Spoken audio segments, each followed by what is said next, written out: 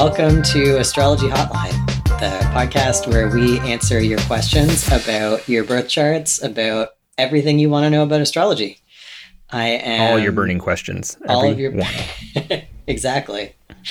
I'm Tristan, and hosting with me is Kyle Pierce. Hello. How are you doing today? I'm doing really, really wonderful. I am loving every minute of Mars in Scorpio. Even the never mind. I love all of it. I literally love all of it. Please don't hurt me, Mars, please. Yeah, nothing bad to say at all. Nothing bad to say. I love Mars. About Mars is my best going friend. Through my fifth house, where my ascendant ruler is. I'm pretty sure. I think I'm going to rewrite astrology because I'm convinced that Mars is a benefic. It's always just delivering the goods and the sweetness.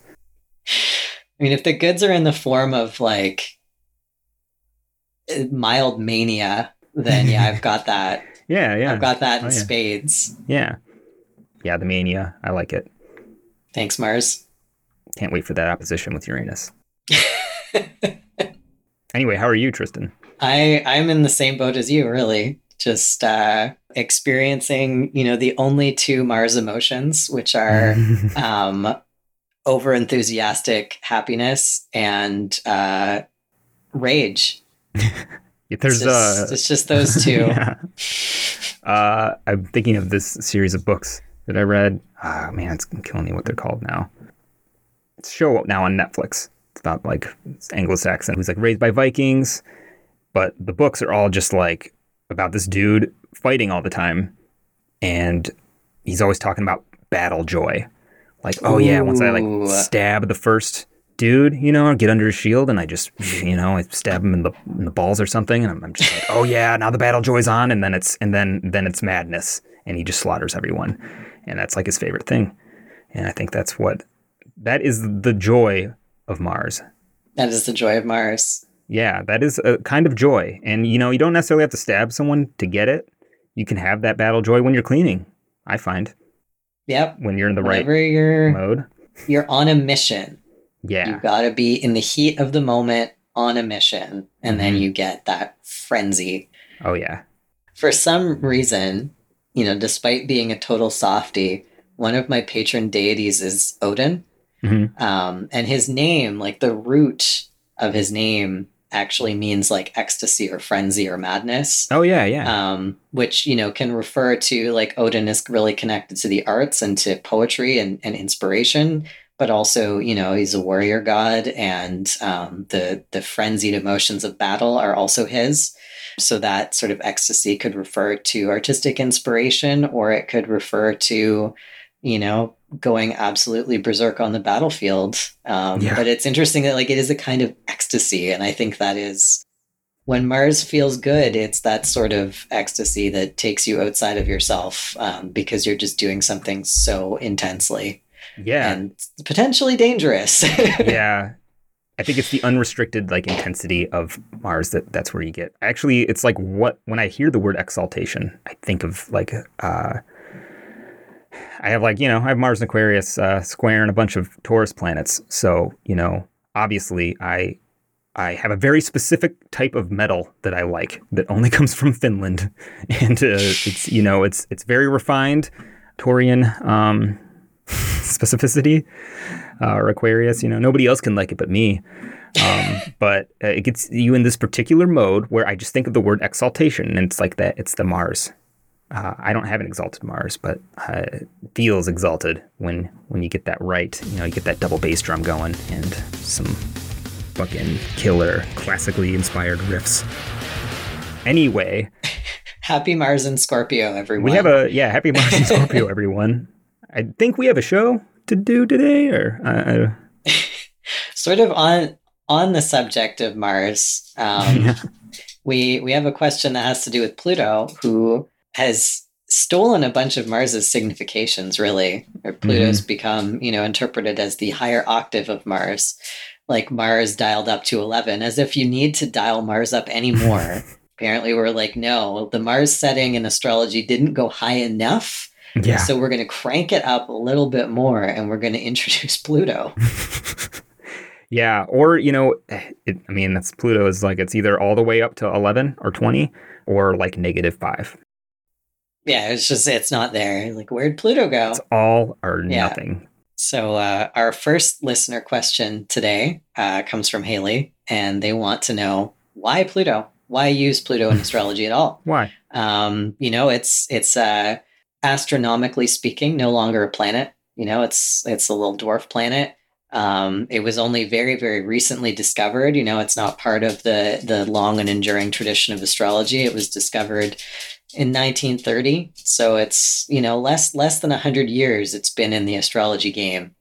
So why use it, Kyle? Yeah. What does Pluto have to give to the tradition of astrology? Well, first of all, I do have answers, because I'm an expert, right? But I eat Pluto for breakfast, lunch, and dinner every day. But I wanted to share in that questioning state for a second, because seriously, why? Because, you have planets like Pluto that were discovered before Pluto. But Pluto, as we did discuss this in the asteroids episode, that Ceres was discovered and was considered a planet long before Pluto. Mm-hmm. And yet, once we found Pluto, we just sunk our teeth into it and just incorporated it into astrology immediately. It's a very good question, and I am excited to dive into it. I think maybe one of the things that Pluto had, something that was advantageous to Pluto in terms of being very quickly incorporated into astrology and in a really enduring way, is just the timing of its discovery. Yes, because in 1930 was the time that sun sign astrology was born as well, like the 1930s, not the year 1930 specifically, but it was in the 1930s that sun sign horoscopes started appearing in English newspapers. And, astrology had been through a bit of a low point through the 18th, 19th centuries, and then in the early 1900s, you had Alan Leo, who started popularizing astrology a little bit more and kind of rethinking astrology for a new era and making it a little bit more accessible, because at the time that he was working in the early 1900s, fortune telling was illegal in Britain. Mm-hmm.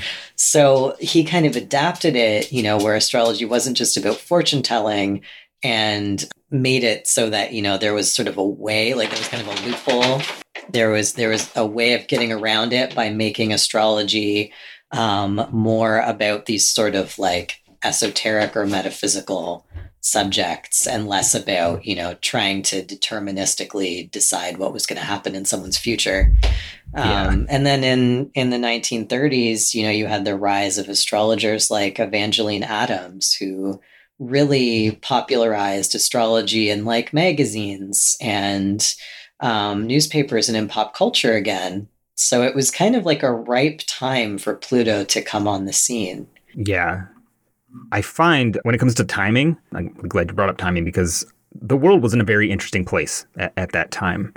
And I kind of want to read just a little excerpt from the first kind of major publication about Pluto from Fritz Brunhuber. Fritz Brunhuber. I'm going to struggle to pronounce his name. Yeah. I like Brunhubner. It's a pretty cool name. But this is, he wrote in 1930, literally, was it 1929 or 1930 that Pluto was discovered? So this, I think it was discovered in 1930, although I don't know it's entirely clear. Because I think like the announcement was postponed because somebody involved in the discovery had a birthday or something. I don't know. I don't remember the whole story, but I think Fritz Brunhubner published his book on Pluto in 1934. This one. So it's a few years after Pluto's discovery. This one is. It's like 1933 or 1934. All right. So the excerpt that I want to read comes from Pluto, New Horizons for a Lost Horizon, Astronomy, Astrology, and Mythology, which is a collection of different essays. from different astrologers at different times about Pluto and its significations. And at least in this book, it says that this excerpt from Fritz Brunhubner is a reprint of material from 1930. It's kind of just an example of the early take on Pluto, which I guess, whether it was 1930 or later, I guess I just find it interesting that, like, right out of the gate, astrologers were trying to put Pluto into an astrological context. And Fritz Brunhubner wrote, Pluto is connection, transition, passage, bridge, boundary, the end, and at the same time the beginning. It unbinds and binds. It brings revolutionary upheavals. It is the turning point. Pluto leads from torpidity to revival, from one condition of consciousness into another, from one being into another being, from this life into the life hereafter. For this reason, Pluto has been called in mythology the lord of the realm of the dead, the realm between the astral world. Pluto is the overthrow of the old, sensing the new, the end of the old world, and the ascent of a new spiritual epoch. It is therefore not a mere chance that Pluto was discovered on the borderline of two ages, the turning point of human evolution. If Uranus is the first stage of the coming Aquarian age, then Pluto is the second stage. Pluto leads out of death, rigidity, a cramped state, through the stage of fermentation, preparation, and development to revival, enlightenment, elevation, and clarification. Pluto will lead humanity out of the mechanization and mechanical technology of our times into an epoch of revivification, resurrection of magic and creative power. So I find this excerpt interesting, and it becomes pretty clear reading it that, I mean, he's pulling all of this from the mythology behind Pluto. But when you consider the time period around 1930, and building up to that, 1920s even, we're really talking about the post-World War I world, the interwar period between World War I and World War II.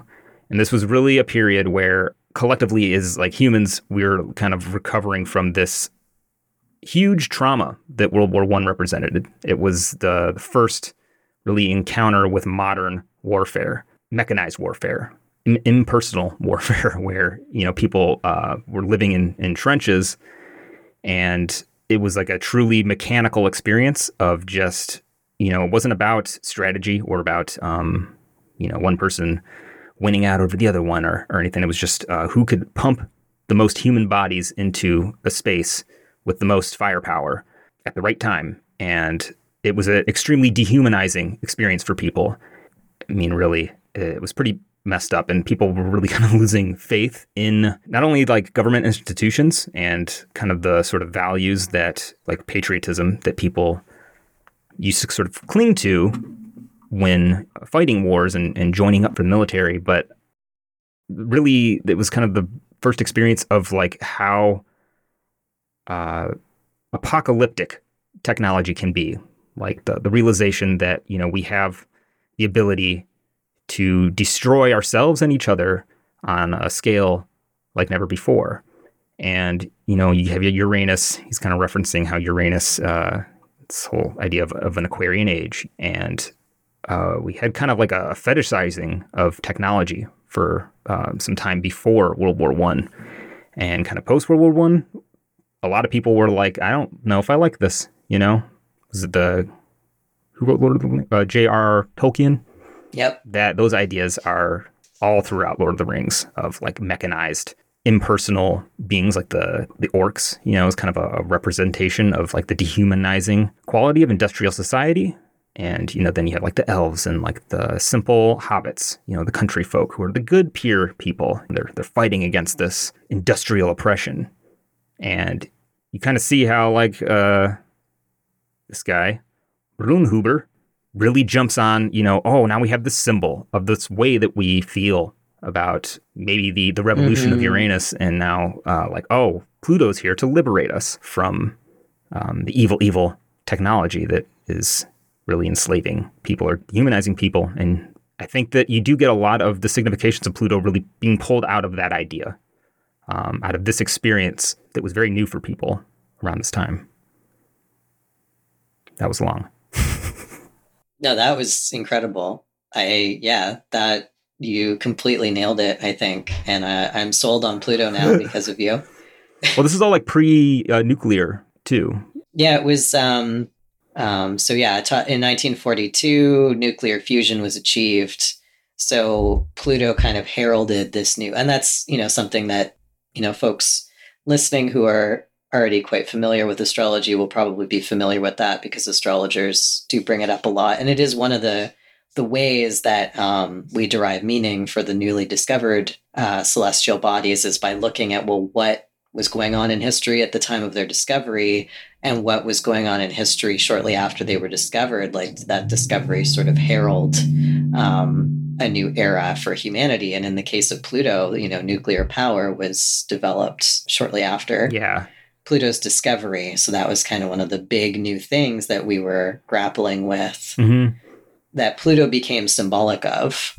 And also, I think that's where you get some of Pluto's symbolism of representing very tiny things because of the atomic symbolism. Yeah. The unseen. It's not only the underworld, but also things that are very, very, very minuscule. Well, and I guess, keeping it to the question of like why, like, these were like really intense feelings, I think, for people. Like, we're all kind of used to like consumerism and how kind of dehumanizing it can be to be sort of reduced to the label of consumer. We're kind of used to finding ourselves and our identity in that context. But like that sort of industrial language, which people have been struggling with for a long time, I think, during the Industrial Revolution, but seeing how nasty it could get, there is like a lot of language about, it's where you start to get like that transformation, or transmutation. And even now, still, it's kind of idea of, well, he wouldn't have used it at the time, like mutation, like, this idea of evolving into like a super person, sort of transcend the shackles of really sort of distorted power mechanisms that industrialization facilitated. And it gets kind of hard, and you can see how it's like sort of early, that like there's a lot of Uranus language, like a revolution. But maybe it's like there's sort of like a disenchantment with Uranus almost at the time. Well, just thinking about in terms of why use the newly discovered planets, I think, what you've been talking about is a really good case where for thousands of years, we couldn't see any planets past Saturn. And then scientific technology advanced to the point where we were no longer limited by our senses. And Uranus, Neptune, and Pluto, I think all share some similar significations because they all represent that experience of, for the first time in human history, no longer being limited by our senses and being able to perceive a world very much outside of the normal. And that is, in my own practice, how I use those planets in interpretation is that these are super normal experiences. These are confrontations with things that are outside of the usual limits of perception and understanding. And the speed of technological advancement, we almost can't keep up with it. And I do feel like, planets like Pluto, that, in our stuff like The Matrix and, all of our stories that we tell in popular culture about robot apocalypses and stuff like that, where we're afraid of our own power, our own technological power. I feel like a lot of that experience coincides with the discovery of Pluto and it's being incorporated into natal astrology. And that is a use for it, is sort of capturing that feeling and capturing its time, capturing this time period within a chart and how we grapple with those issues that are unique to our time in history. Yeah. I think Kenneth Miller made this really good point about the outer planets and when they were being incorporated into astrology. And this whole idea at the time of what he would refer to as spiritual Darwinism. Yeah. This whole idea of, the outer planets and, even assigning them signs to rule, which really is, maybe the most simple answer to the question is why Pluto? It's because Uranus and Neptune. Because even though Yeah. through the debate they ended up messing up their whole kind of reason for it, but they had this idea that like, oh, we have these new planets that have been made possible by us sort of transcending the traditional limits of human capacity. Like now we don't need to, we have technology. We've evolved beyond our human limits of our eyeballs, and we can see things far, far out into space. And we should have these outer planets are kind of like an expression of our spiritual evolution as well. And by assigning them, they had this idea that they were going to find 12 planets over time and assign them all to, so that each planet would have their own sign, right? Mm-hmm. Which they never got to 12. But yeah, I don't know. So you get this like, he refers to this Aquarian age. And I actually don't know when the Age of Aquarius idea started. Do you have any idea? Yeah, I don't know when it became. I mean, we've known about the precession of the equinoxes, which is the concept that the Age of Aquarius is based on for a very long time. Like for a couple thousand years, we've known about this. But using the precession of the equinoxes to interpret ages of the world, I don't know when that concept was first introduced. I think the idea of like or even just when the hopefulness. Yeah, I think the sort of hopeful Aquarian age concept is very recent. Yeah, I think that's a modern concept, but I think the idea of there being ages that are based on the precession of the equinoxes is probably an older idea. Yeah, that the Age of Aquarius has been interpreted in a very positive light as a result of like the New Age movement and that kind of stuff. Yeah, so I don't know. There's kind of like because it's taking place over. I mean, Uranus was discovered. I don't know when they started giving Uranus astrological significations. I think we went over this before. It was like 1850 or something. So there's a really, really good article on SkyScript, which I will include in the show notes. Mm-hmm. Titled "When and Why Did Uranus Become Associated with Aquarius?" Oh, yeah. But it's not only an attempt to answer that question, but in attempting to answer that question, the author goes over a lot of the earliest instances of astrologers using Uranus in astrology and how they incorporated it and how they interpreted its symbolism. Yeah. And there's even like a little bit of a timeline. What's interesting is Uranus was discovered during kind of a low point in astrology. So it took quite a long time, I think, for it to become really solidly incorporated in the tradition the way it is nowadays. But like pretty much right away, like in 1791, there was this obscure esoteric magazine called Conjurer's Magazine that made a connection between Uranus, which at the time was called Herschel. Yeah. Being in Leo and fires. So there's like a signification there where, if Uranus is in Leo, there are fires. So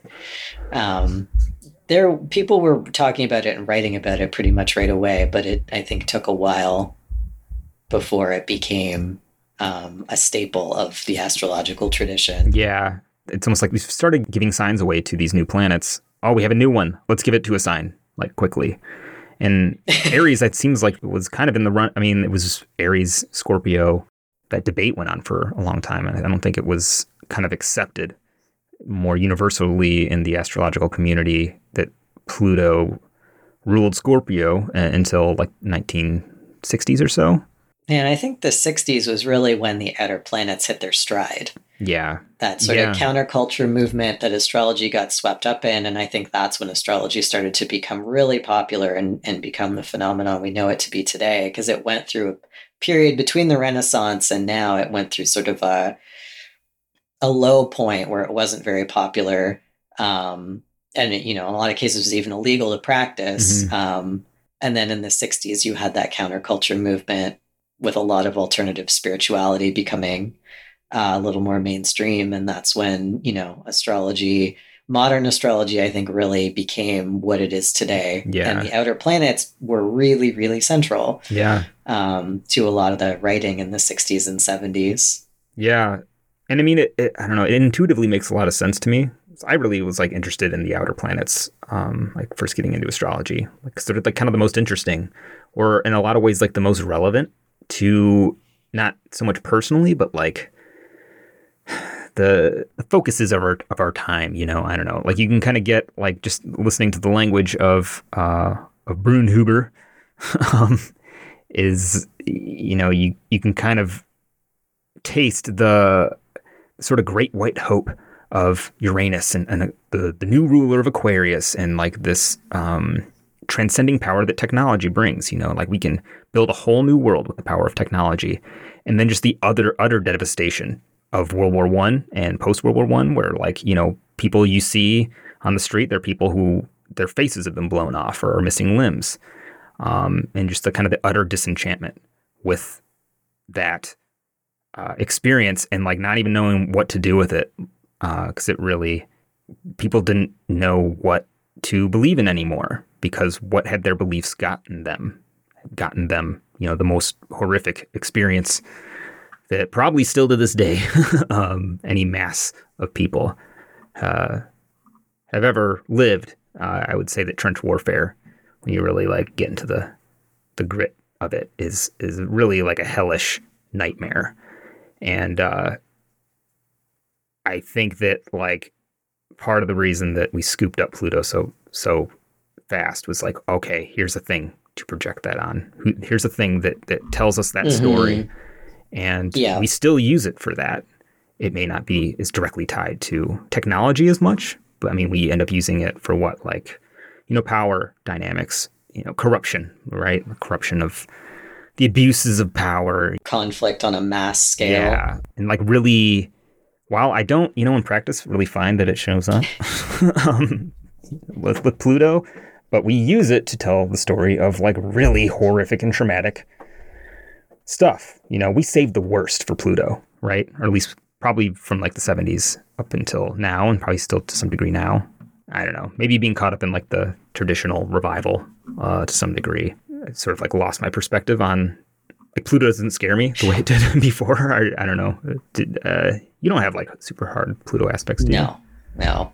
But I was just thinking about when you were reading Fritz's description of Pluto. The whole time I was thinking that's Saturn. For 2,000 years, that was Saturn. Yeah. Mm-hmm. And what's interesting, because, you know, all those words like boundaries and endings and the boundary between this world and the afterlife or the other world, that was Saturn's domain for, you know, the entirety of the Western tradition of astrology. And where I think Saturn and Pluto are really similar is that they do represent boundaries. At least like for you and I, we grew up with Pluto being a planet. Pluto was the outermost planet in the solar system. You know, I grew up in the 90s, so it had not been demoted yet. I was, you know... If you've ever seen the Magic School Bus, you would know. You would know that Pluto was a planet. Like that's what I was taught. And it was at the outermost reaches of the solar system. And it is also just like, it's tiny and icy. It really, like when you look at like artists' renditions of it, it really gives you that feeling of like, there is no going past this. And, you know, that was the sort of feeling that Saturn was meant to evoke. And I think what ends up happening is that like with technological advancement, we were able to actually see past the boundary that Saturn represented. But our technological advancement does not make us gods. It is also limited. And so Pluto kind of represents the limits of the advancements we've made. It's sort of like the new limit and the new consequences. It carries a little bit of that Saturn responsibility, you know, where we've advanced to a point where, you know, we could wipe out entire countries with the flick of a switch. Yeah. And, you know, the great world wars that happened around the time Pluto was discovered were like, you know, this is the cost. This is the potential cost of what we're capable of doing.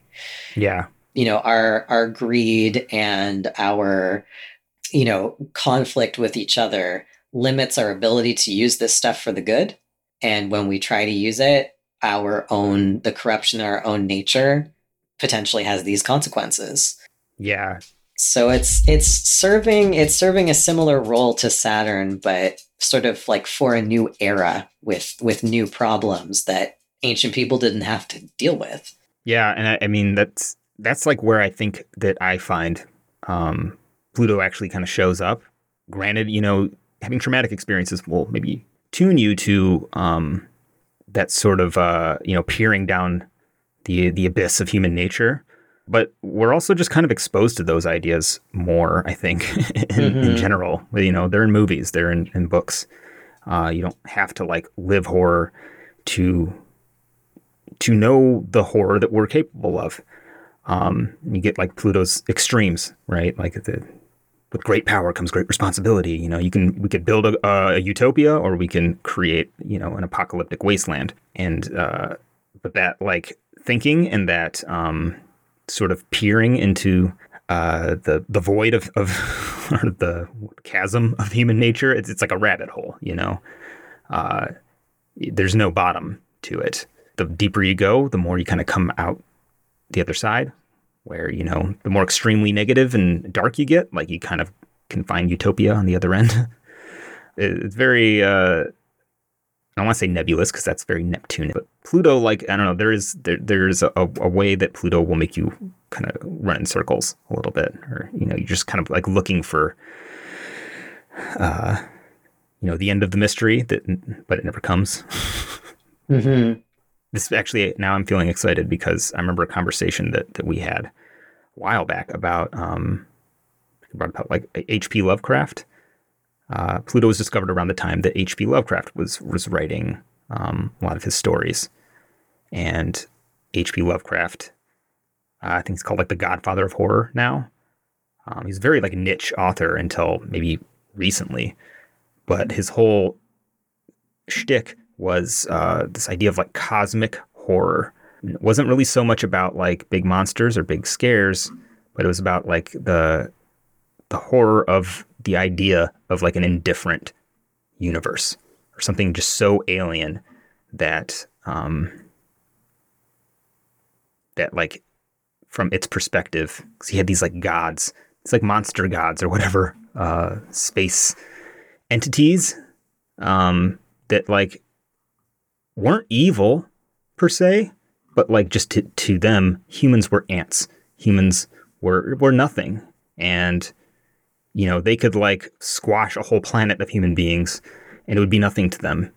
And just that idea, really like he really like would dive into like those themes and that idea of just how terrifying that is. Of the ununderstandable, of the unimaginable. What lies outside of what's even possible for humans to experience. It's a really great story called The Color Out of Space, which That's the whole one of story my is about. favorite stories. Yeah, I love that story, and it's It's so good. a color. I mean, they're trying to describe a color that like your eyes that we can't even comprehend. It's just it's a color, and it's like not anything.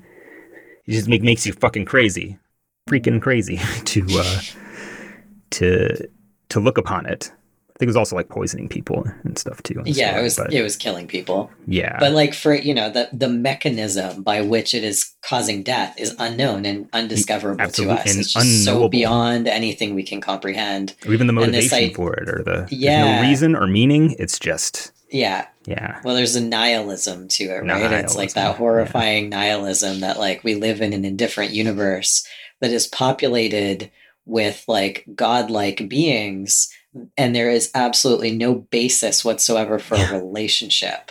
yeah, It's they're all not powerful. possible for us and them to understand each other. There's no basis for communication.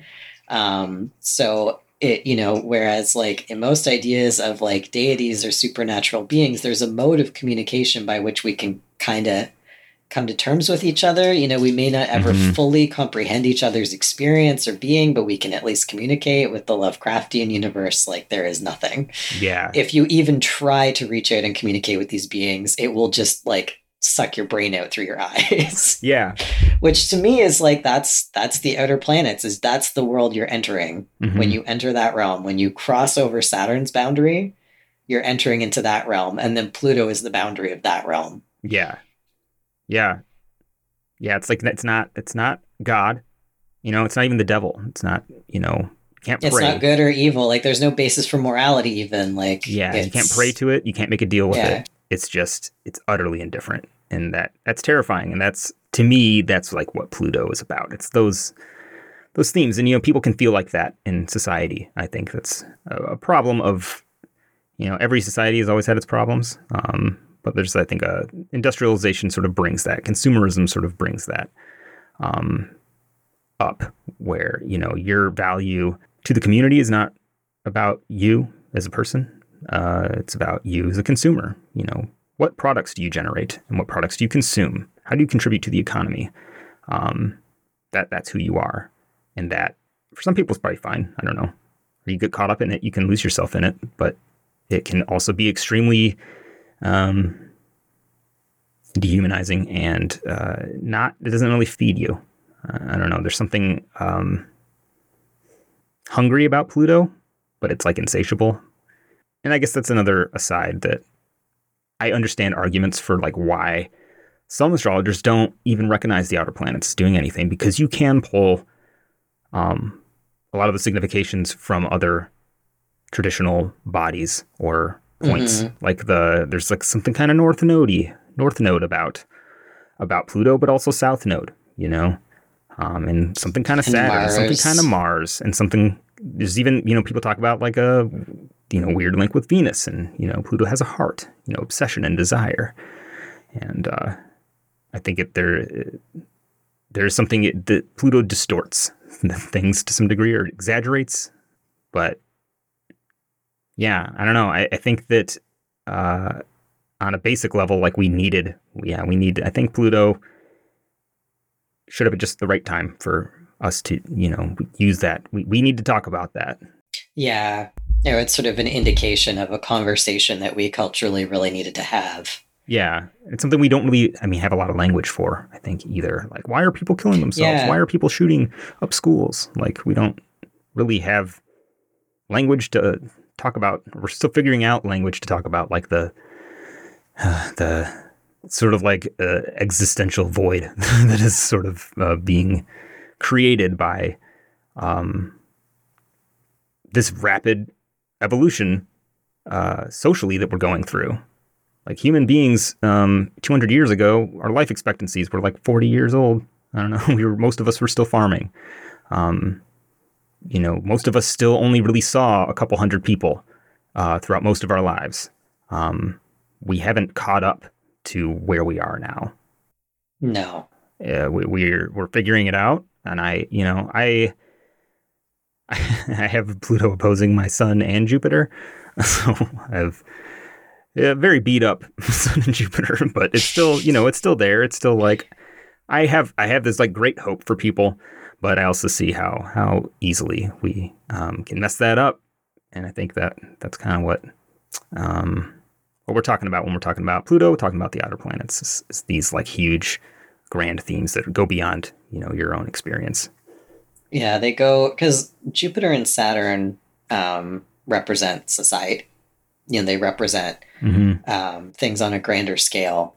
And, like you were saying, fairly recently in human history, people only knew maybe, a small group of people. We didn't have the kind of global awareness that we have nowadays. And I think that's one of the uses of the outer planets in astrology is they're very symbolic of global concerns, of things that are concerned on a global scale, and of our awareness of being part of a global community, not just part of a society or even part of a single country, but being connected to the rest of the world. And Pluto in particular is really good for tracking generations. And like, I don't think we've really been tracking generations for that long. Like the popular idea of like millennials and baby boomers and whatever, I feel like whenever I look up generations, I feel like it starts at the silent generation, maybe. Like, I think it kind of, our idea of sort of categorizing ourselves collectively into these chunks of time on a very like global scale is pretty recent Yeah. and Yeah. also coincides with the discovery of Pluto. This is something I want to Hmm. look into now, is what is the history of us tracking these generations? Because I feel like, when was It's the no, you're right on it. Like that. yeah, the silent generation Yeah. begins in 1928, literally a couple of years before Pluto's discovered. So it's like Pluto's, when we're starting to track these generations, in Western society, um, Pluto comes onto the scene. And then, like, weirdly, every time Pluto changes sign, it actually lines up pretty well with the generations as they're popularly defined. Like, Hmm. Pluto's in Scorpio mostly for the millennial generation, and Pluto is in Leo mostly for the boomer generation. And so it becomes this really good symbol of these sort of more like large scale collective issues, and also larger scales of time. Oh yeah. Or like Saturn is dealing with, like, you have your Saturn return every like 27 and a half years or so. Um, you'll never have a Pluto return. Yeah. Oh It yeah. the Yeah. scale of time is so much larger. So where like Saturn was our cosmic timekeeper, now that we aren't just thinking about individual lives or the lives of a small community, we're thinking about, the like spans of generations. We need a timekeeper that can keep track of longer periods of time, and Pluto Yeah. becomes really useful for that. So I mean, that's the other Absolutely. Yeah. function that I use it for in astrology. I don't use it so much to talk about, events that happen in somebody's life or their personality or whatever, but more about like, how do you feel about being part of your generation? Like, how do you Hmm. relate to the idea of being a part of a generation and of the generation you're a part of? Yeah. What is your experience of being a millennial or being a boomer? And if Pluto is really prominent in your chart, that might say something about, how you represent the sort of issues of your time that are really relevant Yeah. to your time. Like, there are lots of examples of people with Pluto prominent in their chart who are kind of like the poster children of their generation.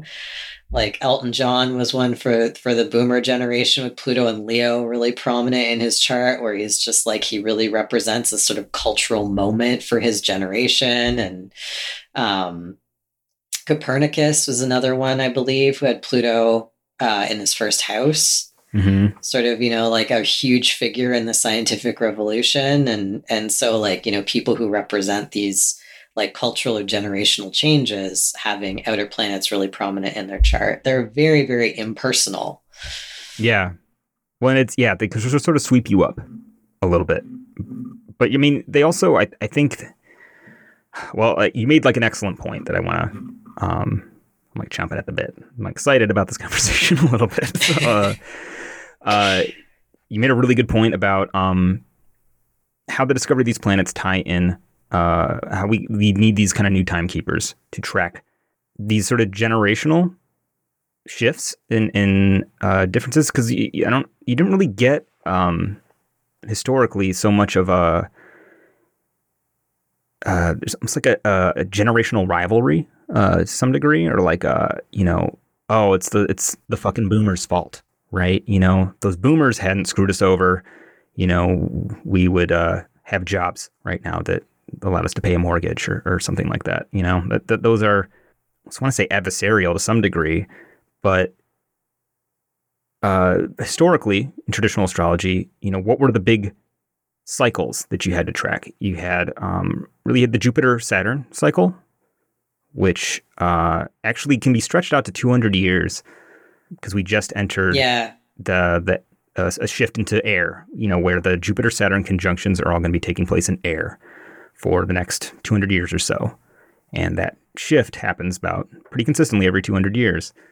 But the sort of main sub-cycle of that is, whenever Jupiter and Saturn have a conjunction, their opposition. But it was sort of part of this ongoing continuous cycle that was pretty stable historically. Our progress technologically, socially, had ups and downs, but we were talking about longer stretches of time, like where it's happening slowly. If you're living in 1500, maybe a little bit in 1500, we'll say 1400, I don't know, you're not going to like feel super alienated from the people 2 or 3 generations ahead of you. You know, like you're going to listen to your elders because they did the same stuff that you are doing. But now it's happening faster and faster. The people that are in their 70s now, they're like, they don't understand people who are 20. Shit, I don't understand people to some degree that are 20 a little bit. I know that the gap has grown because things change so much more rapidly, where you have potentially a lot more in common with your elders in a previous era, but now things change so rapidly that like it splits our generations. The generation gaps are getting shorter. Even more where it's like my experience is so much more different from somebody 20 years older or younger than me. And that's just getting more and more intense. Yeah. I know I'm pretty much accepted I'm never going to catch up with technology. And that, you know, already my son is 7 and he like just his brain is like wired to technology. He knows how to like, it just makes sense to him in ways that it never will for me. Because while I would say that I better, what would you call it? Like your early experiences of technology existed. Like, you know, we had VCRs, right? You had a VCR when you were a kid. Oh, yeah. You had a phone with a cord on it. It's the best part of rewatching the X-Files is the nostalgia for all the technology I grew up with. Yeah. You know, every time I see one of those phones, it just brings me such joy. Yeah. Like I had that phone. Yeah. Well, I don't know. The technology that we grew up kind of with in our everyday lives was not crazy different from our parents. You know, it was different. Yeah. It was new, but we were sort of like experiencing this new technology together. So it wasn't like so dramatic as it might be like now where, you know, social media like was getting sort of popular when I was in high school. But now it's like, it's part of your childhood. Like it's your experience of childhood is inherently tied to the internet. And we were in that sort of very early internet period. So like on some level, kind of relate to that. Anyway, total aside, you know, we don't really, you know, the traditional planets don't really have the same kind of mechanism for tracking that sort of wide disparity that really kind of started around the discovery of the outer planets, where you started to get like technology really shifting enough in the span of a lifetime, where life is very much different from the people, you know, if you're 80, you know, the kids growing up in, if you were born in this is way long-winded. If you were born in 1850, you know, you grew up with like muskets and stuff around and that level of technology. And then, you know, if you're 80 in 1930, you know, the kids growing up are in just a totally different world than the one you lived in. That really didn't happen before. We don't really, you know, live in totally different worlds in a lifetime. Yeah. Yeah. I was like, there was a time when, you know, you could look at a child and their childhood would not look all that different from your own childhood, even though you're much older. And now you look at a child and you're like, you are from a different planet. Yeah. My childhood resembled yours in like no way whatsoever, you know? I made a mistake. It was the Lost Generation. That is where the Lost Generation, the named generations of the Western world begin with the Lost Generation. Which was from 1883 to 1900. And those were the folks who became adults during World War I. Yeah. So it's sort of like that was when you're sort of tracking like the history of the modern Western world, I feel like Pluto's kind of got its hand all over it. Yeah. That, I guess, maybe that's why I'm so fascinated with, I've always been fascinated with World War I in particular, because it is this like really apocalyptic moment. Well, it started when Pluto was in Cancer, I believe, and Pluto was discovered in Cancer.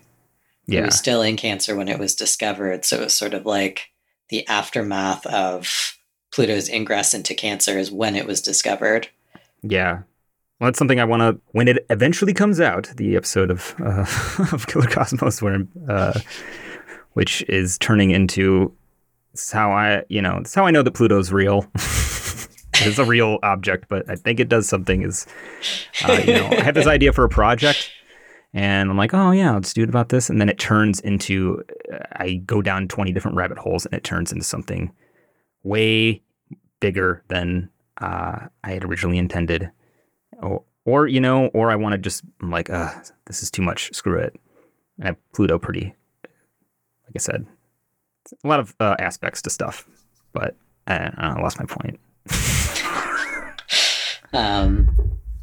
One last thing I want to touch on, maybe before we move on to the next question, because Haley was asking about Pluto also in the context of it being a dwarf planet, and now we know there are other dwarf planets, because the categories, the scientific definitions have changed.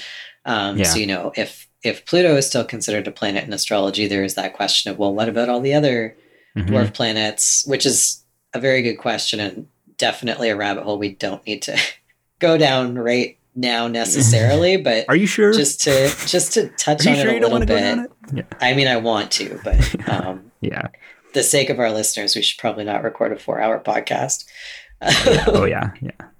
But one thing I think is important to note is that the astronomical definition of a planet is not necessarily the astrological definition of a planet.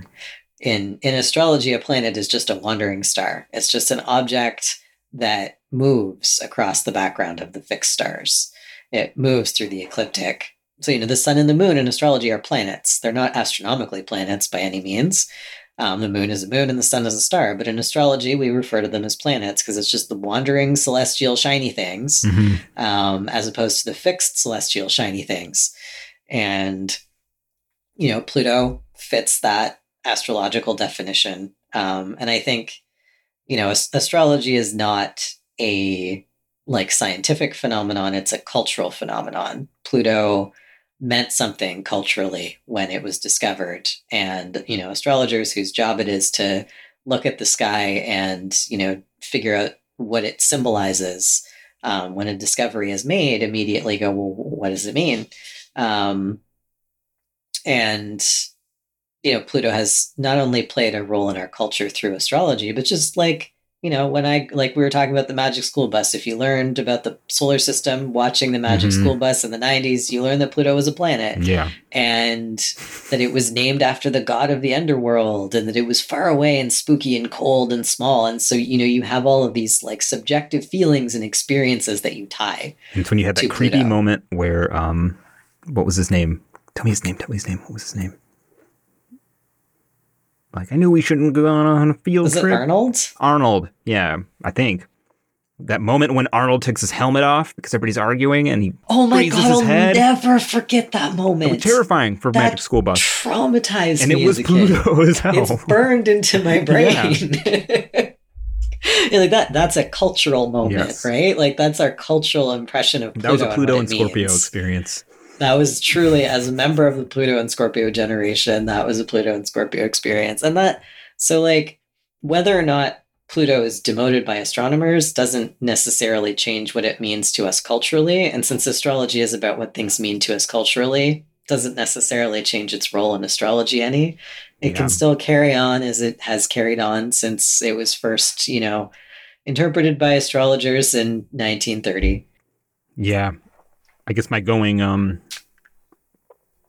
theory for why astrology works in general, and maybe why Pluto ends up working, aside from us just being crazy and just making it up because we need to. But we do need to. We threw enough thoughts at Pluto to give it meaning. Yep. To be a holder of ideas and thoughts for us. Yeah, that's a good way to put it. And we didn't do that for other planets that maybe could have had the same potential. I don't know. Yeah, for whatever reason. And that's something I'd like to do more research on to figure out, why didn't Ceres become, really important early in when it was discovered? Why didn't astrologers jump on it? Maybe that's what Ceres means. Just being overlooked, bad timing. Great planet to have on your midheaven. And it's on my midheaven too. Being overlooked, great. And always doing things at the wrong time. And and then Pluto, its demotion was also a cultural event, and there were actually people who protested it. Like I was looking up articles from, I think it was like 2006 or whenever it was when the Astronomical Union made this decision, and there were like literally people at universities carrying signs like "size doesn't matter" and protesting Pluto's demotion. So I want to see the chart for when it was demoted now. I do too. Pluto. Yeah, that'll be our next task. He's being overcome by Saturn or something. So now, Pluto also symbolizes starting out strong and then being pushed into the background. Yeah. maybe we need to be careful about the things we think about the planets. I don't know. But yeah, I mean, maybe the momentum's too big now. I think the momentum is too big. I think it's too. I mean, it's really. I'm not an expert on evolutionary astrology, but my understanding is that Pluto is quite central to that tradition of astrology. So you can't. Oh, yeah. You can't undo something that you've given meaning to. Pluto has too much meaning for us now. It's here to stay. It's with us. And the other dwarf planets may yet become powerful symbols depending on how we relate to them. But we just haven't related to them to that level, at least not yet. Could still happen. And this train of thought is really bumming me out about Ceres. I mean, I think there's still lots. I just don't relate to you, Ceres. I think there's lots of not that potential for Ceres. Yes, absolutely. Ceres is, Ceres actually means huge success and love from everybody. Yeah. Everybody wants to be your friend. And, just the right amount of people want to be your friend, not too many. Just the right amount. Ceres is just everything just right. That's what Ceres is. I like that. I like that a lot. I'll have that on my midheaven. I'm okay with that. Say it over and over and over again. Ceres is the new cool planet. It's the new edgy planet that everyone cares about. Everyone asks, when they call up their astrologer, they're like, I want to know about Ceres in my chart. I want to know about Ceres in my partner's chart. I want to know about, are there aspects between... Partner's so cool. It's going to be the new Pluto. Everyone asks about Pluto because it's mysterious. Give it a cooler name. I know. Pluto is such a good name is the other thing. They really nailed it. I know. Pluto catches Ceres. It's too soft. Pluto's edgy. We really like those extreme planets now. Eris. Yeah. Yeah. It's like all the stuff that people are interested in when they ask questions about astrology is like the darkest, heaviest celestial bodies you can, people start learning about the fixed stars, and it's like we just fixate on Algol. There's this star that represents decapitation and demons. Yep. That's the one we want to ask about. Yeah. Which one is going to cut my head off, and which one is going to make me fabulously rich and famous? Yeah, those are our two concerns. All right. We should probably... I think we answered it. Hopefully. I mean, we started answering it. We don't have to. We could keep going. There are lots of reasons to use Pluto, but hopefully we've outlined a couple of reasons that Pluto is useful and we should keep it. Yeah. Yes. All right. I want to start our next question, but I'm going to get everything ready so we can knock this puppy out. Why we're going to knock a puppy out. We are going to slaughter this chart. We're going to slaughter this puppy. It's a puppy now. All the violent metaphors. We are remediating right now. Oh, yeah. We are making Mars happy. Right now, I'm loving Mars and Scorpio. I feel like... I know, this is the best. More energy, yeah. This episode of Astrology Hotline is brought to you by Newsly. If you're anything like me, you like to stay informed on what's going on in the world. In fact, paying attention to current events and watching how they correlate with transiting planets is a great way to learn astrology. But as you might know, it can be a bit of a struggle to find time to actually sit down and read all the latest articles. But not anymore, thanks to Newsly. Newsly is an audio app for iOS and Android that picks up web articles from the most trending topics on the web at any given moment and reads them to you in a natural human voice, liberating those busy thumbs and eyeballs of yours for, that other stuff you gotta do. For the first time in the history of the internet, the web becomes listenable. So, say goodbye to copying articles and pasting them into BonziBuddy. Just browse Newsly for articles from topics of your choice and start playing. And that's not all. With Newsly, you can explore trending podcasts from over 40 countries. Now, I know you're probably asking, but Kyle, does it have my favorite podcast, Astrology Hotline? You better believe it does.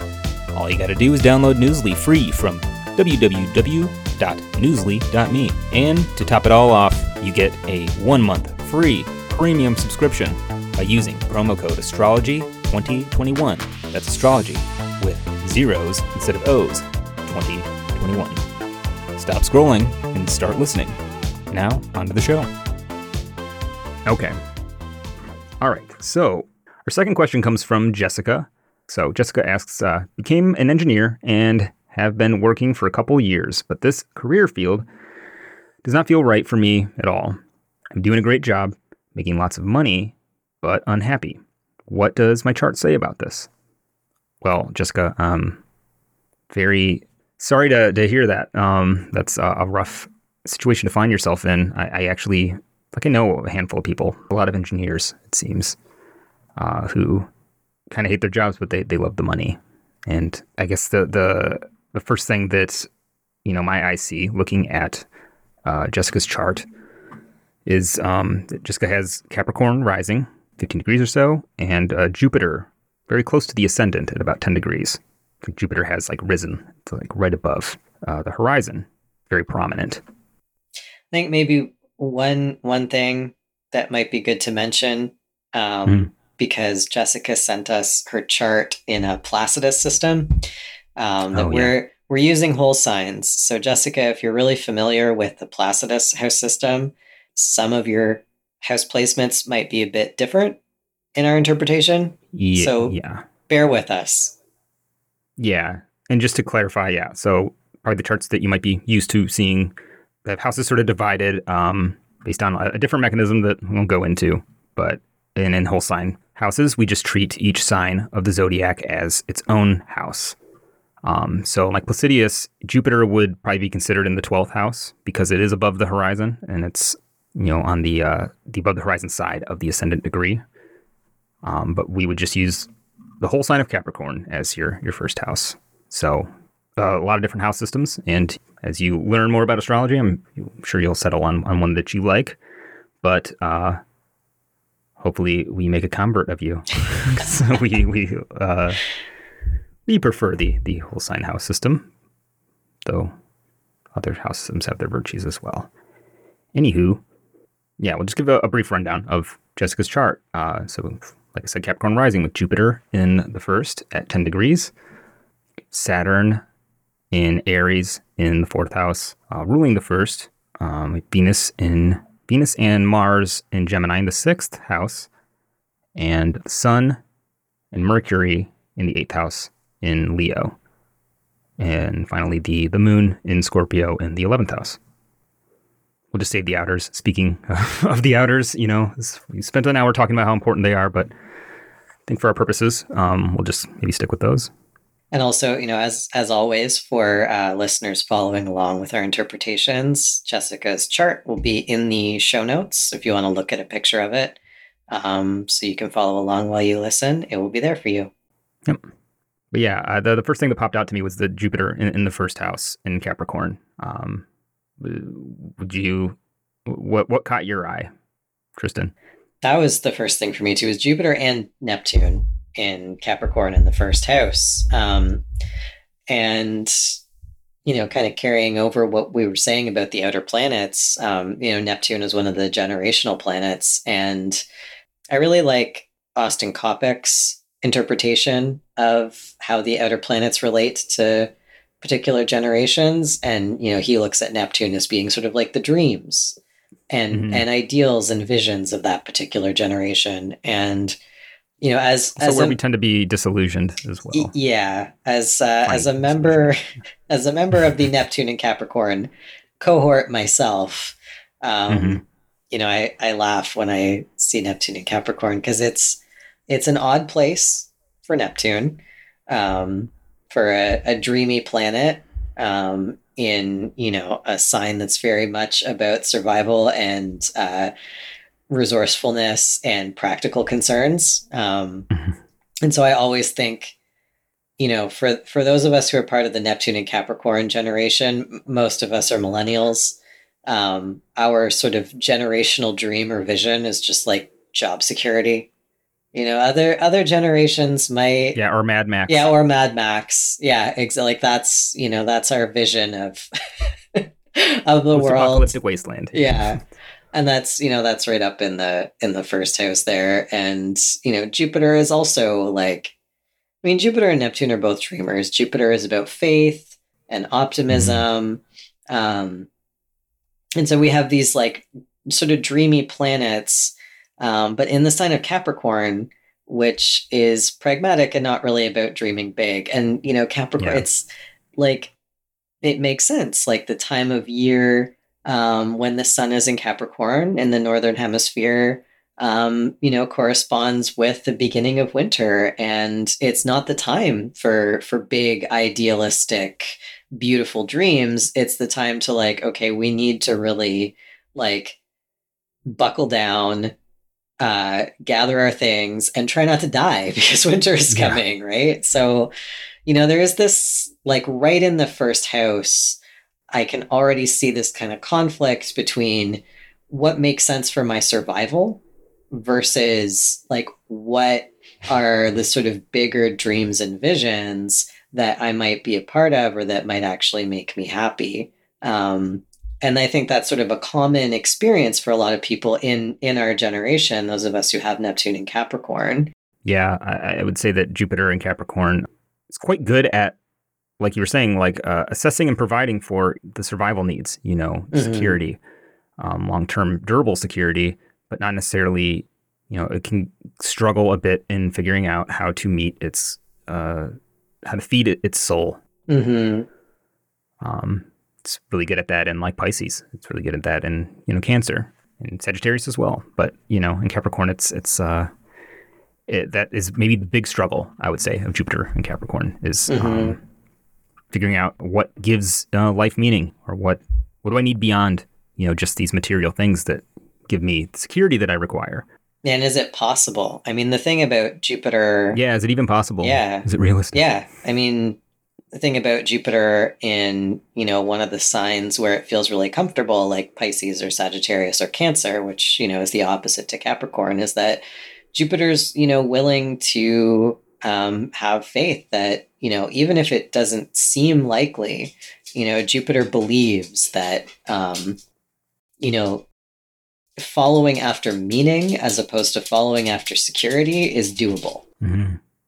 But basically, Jupiter is willing to, follow after what gives life meaning and what feeds its soul. And it's not inherently concerned with whether or not that pays the bills. Jupiter in Capricorn maybe has a little bit of trouble accessing that sense of optimism that, you can follow after what gives your life meaning without having to sacrifice your survival or your security in the process. Jupiter, it tells you like what's possible. And while it's in Capricorn, it's going to tell you like, it's going to tend to think or believe that, not much, or it's going to have a hard time, especially, I don't like freak out too much about Jupiter retrograde. But I would say, Jupiter retrograde in Capricorn is a bit more conservative. It's a bit more consolidating. It's like really maybe a little like extra averse to taking risks, the kind of risks that, one might take when they believe that their dreams are possible. Now, saying that is not saying that your dreams are not possible. I wouldn't say that at all. It's just finding the faith really, daring to dream. But it sounds like you're kind of already in that process of like, realizing that, this isn't fulfilling for me, and maybe I need to figure out, you obviously are at least willing to consider that something better is possible. And I would say that there is some emphasis with this theme when you get Saturn in Aries ruling the first house, because I find that Saturn in Aries, it's actually kind of a bit of an archetypal story to some degree. There's a weird kind of, sounds almost like an overlap between Jupiter and Capricorn and Saturn and Aries. But there are similar themes that Saturn tends to struggle a bit in Aries as well, because planets in Aries have this expectations of themselves that they are going to succeed right out of the gate. That they are going to charge through the enemy lines and bust through the trenches and conquer the enemy and win. But Saturn, by nature, moves a lot slower than that. It's a cautious planet, and it's much more of a long-term thinking planet. And I find that an experience that a lot of people with Saturn and Aries have, especially when it's prominent, is sort of getting handed down this expectation of success, of what that means, and like really feeling like their sense of self-worth is just really wrapped up in it. And sometimes they'll get themselves into situations that are not fulfilling or really conducive to happiness, or sometimes long-term sustainability based on expectations that aren't really suited to them, such as being an engineer when maybe something else would have been better.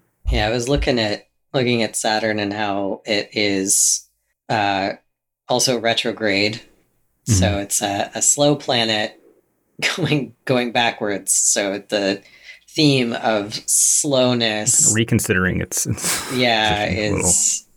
is emphasized when Saturn is retrograde.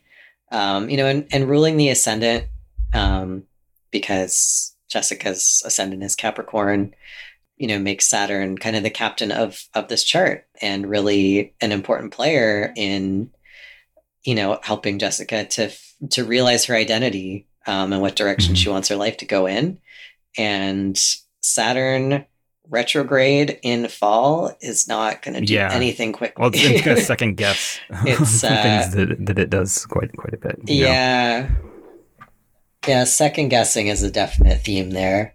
And, the kind of the solution, with Saturn retrograde is always patience and just kind of accepting that like Saturn's standards are very high, and meeting those standards takes time.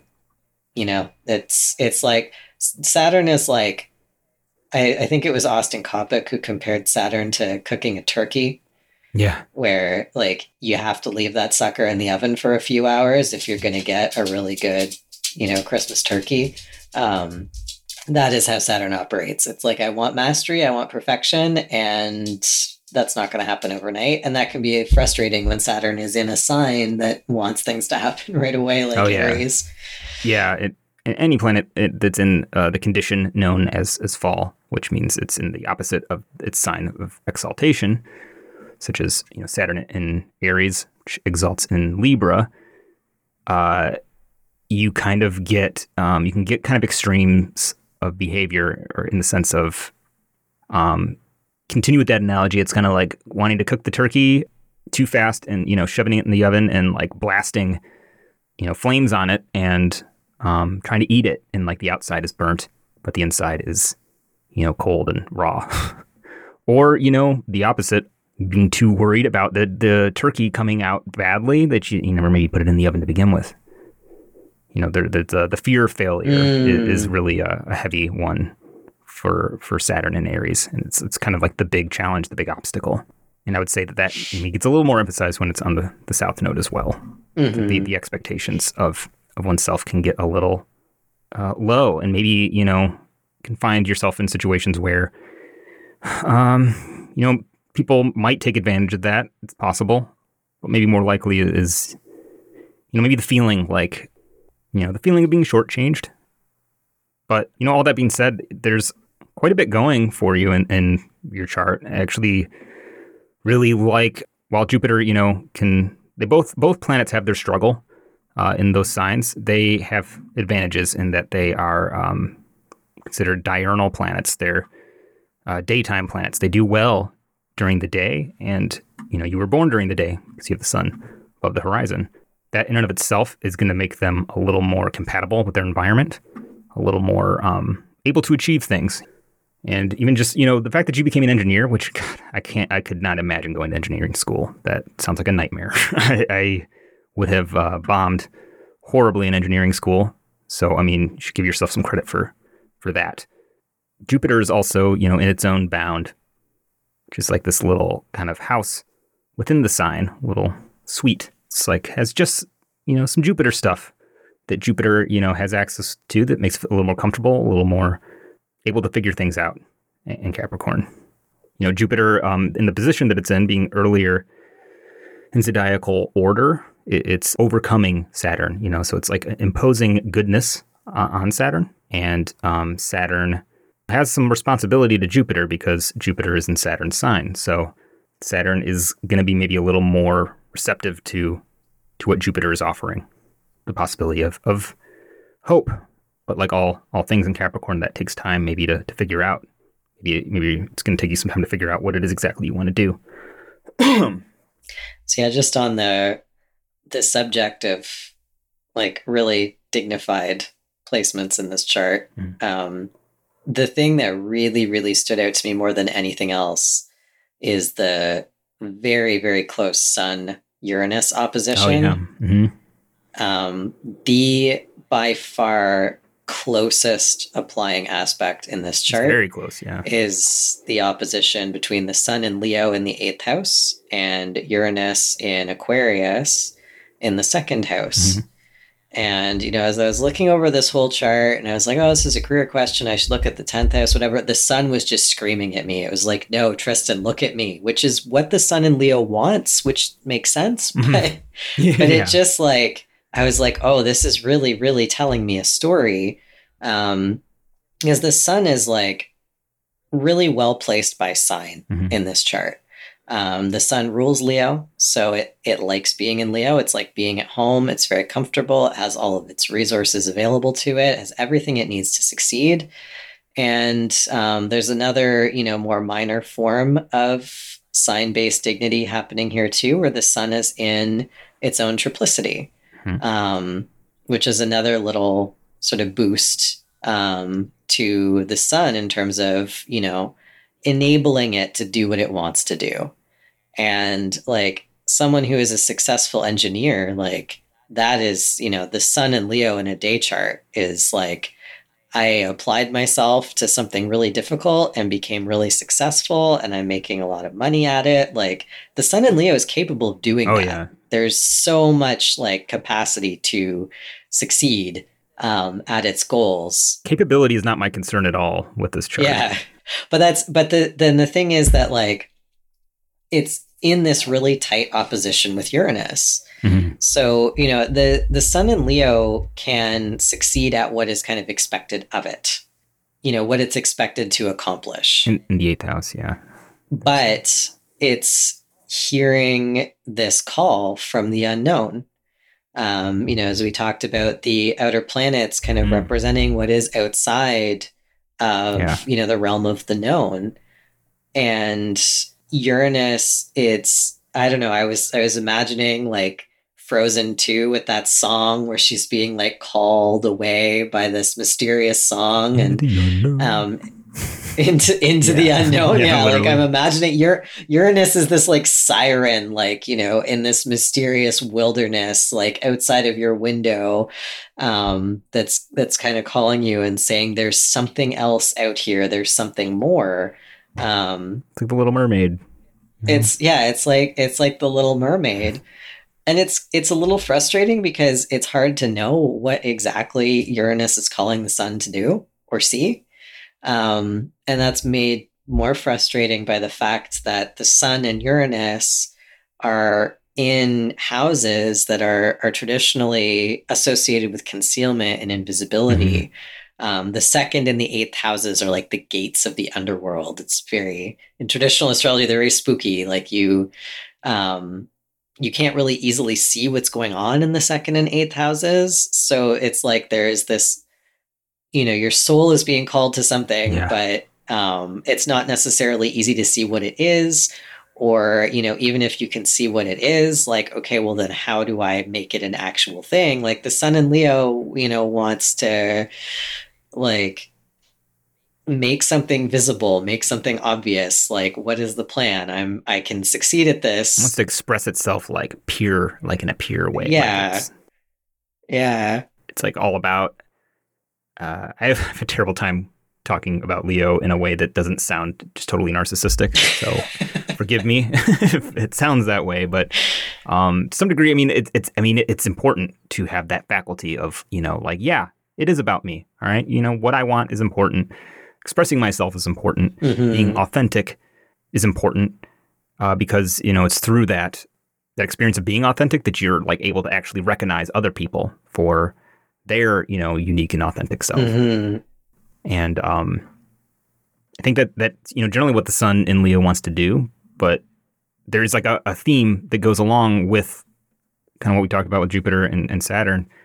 One of the more mundane, not mundane, but the less dramatic and more everyday elements of the eighth house is the sense of responsibility or what you're kind of obliged to do, like pay your taxes. For other people, yeah. It's about other people more than it's about you. It's about, obligations to other people or, expectations from other people. And the eighth house, it's kind of a less visible house and it's not the sun's favorite place to be, but I bet you have great credit.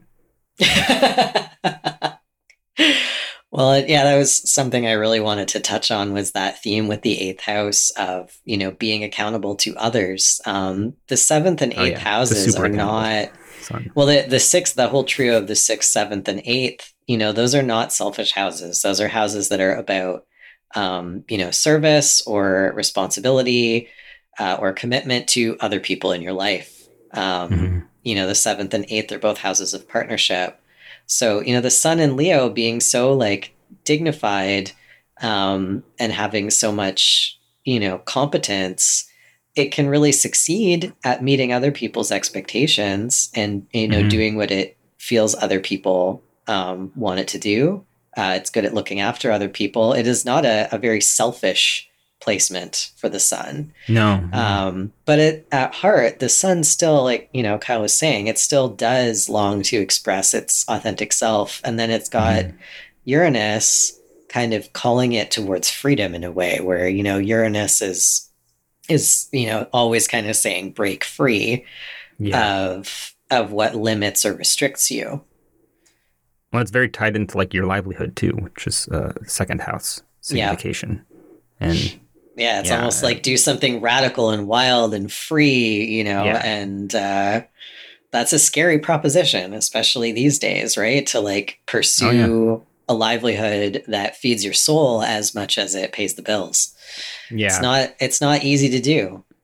Well, yeah. And in the eighth house too, I mean, some of the themes of the eighth house is that there's a scariness to it in that like there's an uncertainty, you can't quite see where you're going. The sun maybe thinks it's moving up, thinks it's moving towards the ninth house, but it's actually being pulled back by diurnal motion and stuff to the seventh, which most of the time isn't that bad of a place. I mean, I guess for the sun it is setting, but by like medieval standards, the sun is what they called it in haze, basically like meets all the conditions to make it be able to express itself fully, but it's just in like a more tucked away house that is sort of harder to reach from maybe the perspective of the first house. But it does have this sort of mitigating condition where the midheaven is at about 5 degrees Scorpio and the sun's at 2 degrees Leo, and while the midheaven is very fast moving and it's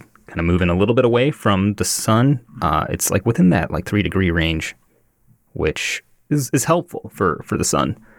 It kind of gives it an outlet, an easier outlet to express itself. It's maybe not all about other people. I mean, it's about what you want to do.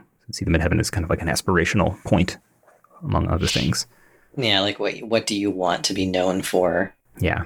How do you want people to remember you? What kind of story do you want people to tell when they tell your story? That's your midheaven is kind of caught up in all of that. And it's ruled by Mars. It's interesting. The 10th house is ruled by Venus and the midheaven is ruled by Mars. And both of those planets are kind of squashed together in Gemini in the 6th house. Yeah. And Mars and Gemini in the 6th house ruling the midheaven, which is associated with career, it makes a ton of sense for someone who would be good at engineering. Yeah, like Mars. Yeah, Mars is a technician. Mars is a technician, and in Gemini too, having that ability to solve problems, and it makes Mars a little bit smarter. It's the Mars in Gemini in the 6th house is very mechanical. It's very good at troubleshooting problems. Oh yeah, it's happy to do really demanding work. The 6th house. We know Mars and Gemini in the 6th house, right? We sure do. And he's very good at all of those things. I'm sure he'd make a good engineer, but I don't think it would make him happy either. He'd be good at it, but it wouldn't make him happy. He makes furniture, right? He does, but not as a job. But yeah, that is a skill he has. He can build anything. Mechanical, yeah. But like in the 6th house is, in traditional astrology, the house where Mars rejoices. The 6th house is full of crises and problems that need to be solved, and missions that need to be carried out, services that need to be performed. And Mars is like, yes, give me a mission, give me problems to solve. Yeah, work. And work to do. So Mars is happy there. Hustling. But poor Venus is also in there. And Venus is actually ruling the 10th house. So like there's similar symbolism there having to do with career and aspiration. Mm-hmm. And, Venus isn't necessarily the most comfortable in the 6th house, cuddling up to Mars. They're not like really closely conjunct, but they're, in the same sign, in the same house, close enough together that they're having a conversation. And since the 6th house is such a Marsy house already, it is kind of like Venus is in Mars's house a little bit. And like Mars is a soulful planet. Yeah. Who is all about creativity and desire and joy and all this like troubleshooting and concern with like healing and like helping people out, Yeah. Well, yeah. Venus in the 6th house is a good placement for healing. Nurse or medical technician is popping into my head. For sure. Yeah. Yeah, that's a good thought. That would put both Venus and Mars to work doing some kind of healing work. Yeah, Mars will heal. Mars will. Mars is a good medic because Mars is good at responding to emergencies and dealing with messes and injuries, cutting stuff out of your body. Yeah, that shouldn't be there, as well as stuff that should. And more. It depends on what you want to do with it. But yeah, it would be understandable for Venus to maybe feel a bit stifled in this situation. Venus is about what feeds your soul, and about what brings you joy and what brings you pleasure. So I think, it already sounds like you're striving to find a balance here where you're certainly capable of doing the Mars stuff and you're capable of doing it as a career and being known for it and being known for being good at it. Mm-hmm. But it doesn't sound like it is feeding the Venus part of you that needs to find meaning and joy. Mars is just give me something to do, just give me something to take action on. Venus needs like a meaning behind what she does. Yeah. And Venus is less about work and more about pleasure and relaxation and recreation. And Venus can be very helpful when applied to livelihood or career because, Venus has a healing touch. Venus is good with people. Venus is great with the arts, with music, with visual arts, with performance, with all that kind of stuff. But at the end of the day, for Venus, it isn't so much about meeting a career goal as it is about feeding her soul. Yeah. Yeah. So, I can see that kind of that tension taking place in this chart. And, I wish I had more sort of practical advice on how to resolve that tension. I mean, I guess maybe, I don't know. It sounds like you might, Kyle. I mean, I see there's a lot of like, I don't know, there's something coming together in my mind. And I guess, it's going to kind of boil down to the same thing, but what Venus and Mars want to do or are going to be good at, or it's going to be revealed a little bit by Mercury. Mercury is in the 8th house in Leo, but it's also with the sun. Mercury is actually pretty strong in the sense that it is with a very, dignified sun. And it's also, was it making a helical rising? Yeah. It might be. And it's very fast moving. It's basically it's right at that point, like right where this Mercury is about to emerge from the beams. So it's like about to emerge from the beams of the sun, which means like it's about to be visible. It's about to no longer be hidden by the light of the sun. Now in the 8th house, it's going to be, it tends to be a little less prominent, a little less about like, ooh, look at me, I'm Mercury. I feel like there's a theme of, man, there's so much you could do with this. Like in my mind is, therapy, like consulting work or, investment. If you want to do it, that's the thing is actually like you have like, I'm assuming you have great credit. I feel confident about that. You never know for sure. But like the 8th house, like a well set up 8th house can be really good for investments. I feel like you can like get yourself. It's the thing is I think that maybe for you, Jessica, security is going to be really important. You're maybe not going to want to like venture off and pursue a dream until you have like a certain amount of security maybe established, would be my educated guess. But that seems like pretty within reach. And you also have like, I don't know, a lot of significations for just like being willing to work your ass off. And I think a lot of people who have like big ideas and big dreams, no one in particular, but the willingness to do that long, hard, grinding work that, takes a long time to accomplish without maybe really immediate results. Not everybody has that within easy access. I see that like, the resources internally and possibly externally are there for you to, pursue something. I think the hard part is figuring it out. And, the moon in Scorpio in the 11th house kind of goes along with this theme of, you get like dreams in the 11th house, and the moon in Scorpio tends to be a little uncertain, a little fearful, be afraid of being, exposed, being seen. It's in a very visible position. Actually, it's pretty close to the midheaven, but that can be uncomfortable for a Scorpio moon. So that's kind of like the big struggle. One of the big struggles.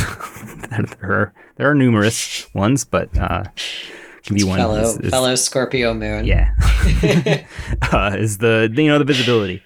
Maybe you want it, but it's really scary. So yeah, I guess my practical advice is, if you already know what you want to do, don't assume that like it's impossible. I don't know. I would say that you have assets. You have skills. Like I don't know. That like this is like seems like the chart of somebody who like, I don't know, the story of I see the engineer that doesn't like their job, but I also see like the person that, figured out that they didn't like what they were doing, but like used the situation that they were in to crawl out of it. It's kind of easy to get yourself trapped in called like the golden handcuffs, the job that pays really well, but it's a little soul sucking. But it's nice when that job pays well enough for you to save and plan your escape. I think maybe the trouble is figuring out where you're trying to escape to.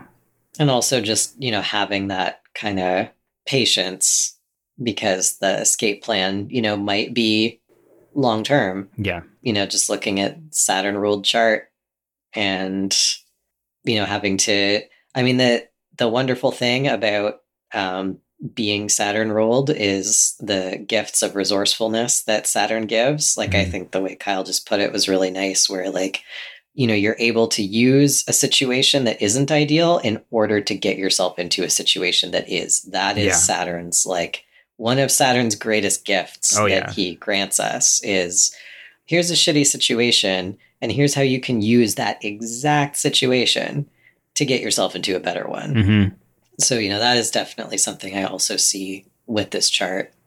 One of my favorite Saturn and Aries stories is Douglas MacArthur, who had Saturn and Aries, I believe, on his midheaven in the 9th house.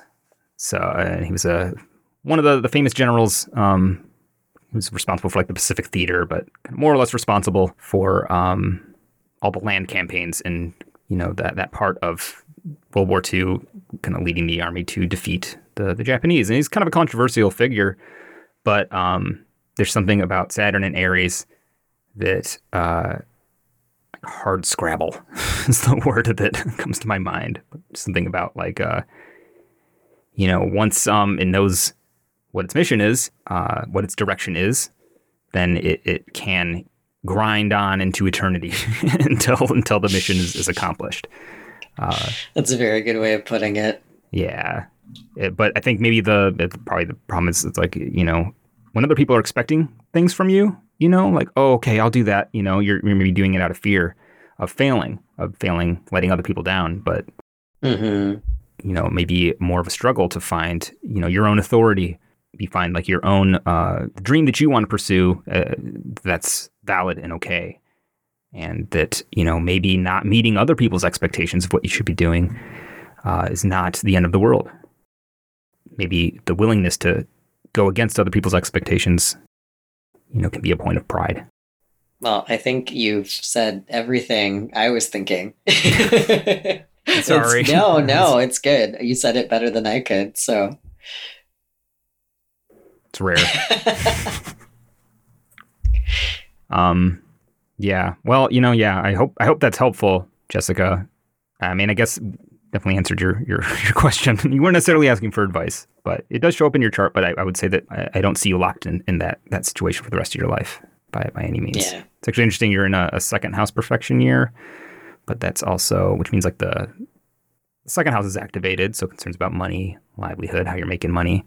But the fifth house is also activated. Oh, that's beautiful. Because, yeah. So like, how can I make money doing something that I love, that I enjoy, that is fun? And yeah, I mean, the struggle is real. I believe you, but that struggle can be directed constructively. I think you'll figure it out. But yeah, anything you want to add, Tristan? No, you've said everything I was thinking, basically, and all the advice that I would give without knowing more. About other possible areas of interest or things that you've already tried and stuff like that. Yeah. Dialogue for that. Mm-hmm. So, but yeah. I think we will wrap up the show for today. Any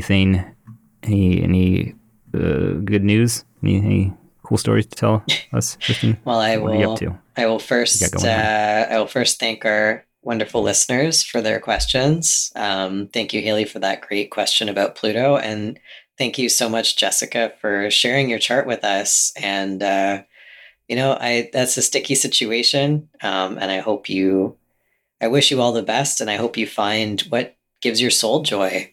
In terms of what I have going on, I am taking natal chart readings as well as synastry readings over Zoom. You can book with me by visiting my website at badsignastrology.ca. So I could do natal chart consultations, I can do synastry consultations, and I can look at your transits and perfections and stuff that are coming up. And I am also on social media, on Instagram and Tumblr at Bad Sign Astrology. I've been working on quite a bit of writing on my blog at Bad Sign Astrology on Tumblr. You've been doing some really good writing lately. Thank you. Really impressed. I've been slowly but surely working on a series about the planets. I have just finished Venus last week. I've only got 2 planets left. So I write about, a little bit about the planet's significations throughout the history of astrology, starting with Hellenistic all the way up to modern. And then I, write a bit about how I use those planets and interpret them in my own practice. And I recently put up a piece on the houses, just a beginner's guide to the houses in astrology that includes links to more free resources. So if you're learning astrology, I have some of those teaching resources up and available for you on my blog.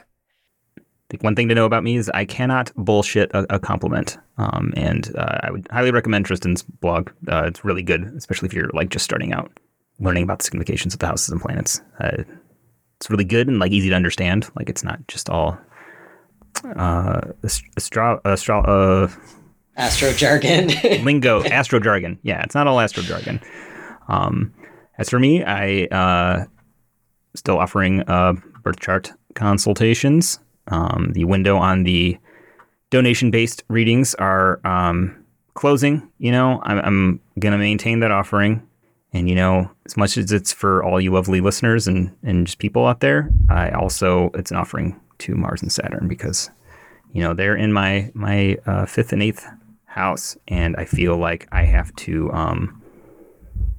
working with that square, I've had a lot of energy to work on passion projects. But I think I'm realizing that they're not necessarily going to get away with doing things that are just for me. I don't know. I feel like I have to give an offering to the. I'm not going to break that down, but yeah, it's my offering. So my website KylePierceAstrology.com. You can go there, book a reading. That's it for right now. Yeah, thank you everyone for listening.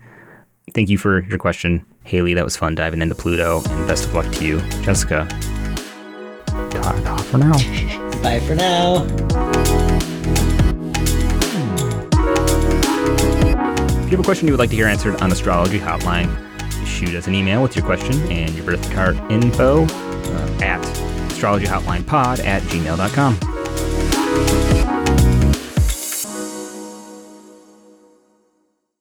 Attention, listeners. Astrology Hotline is at war.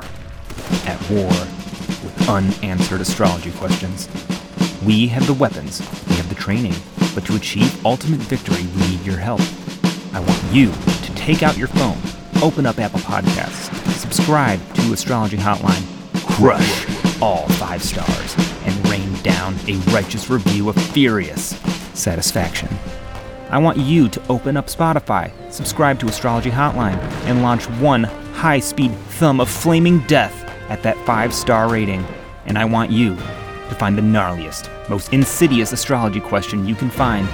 Email it to astrologyhotlinepod@gmail.com so we can slaughter it mercilessly on the show. Together, we can conquer astrology, one question at a time.